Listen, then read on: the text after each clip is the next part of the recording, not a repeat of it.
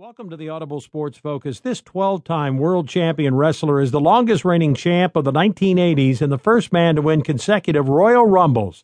Here's the man IGN called the most recognized wrestling star worldwide, Hulk Hogan.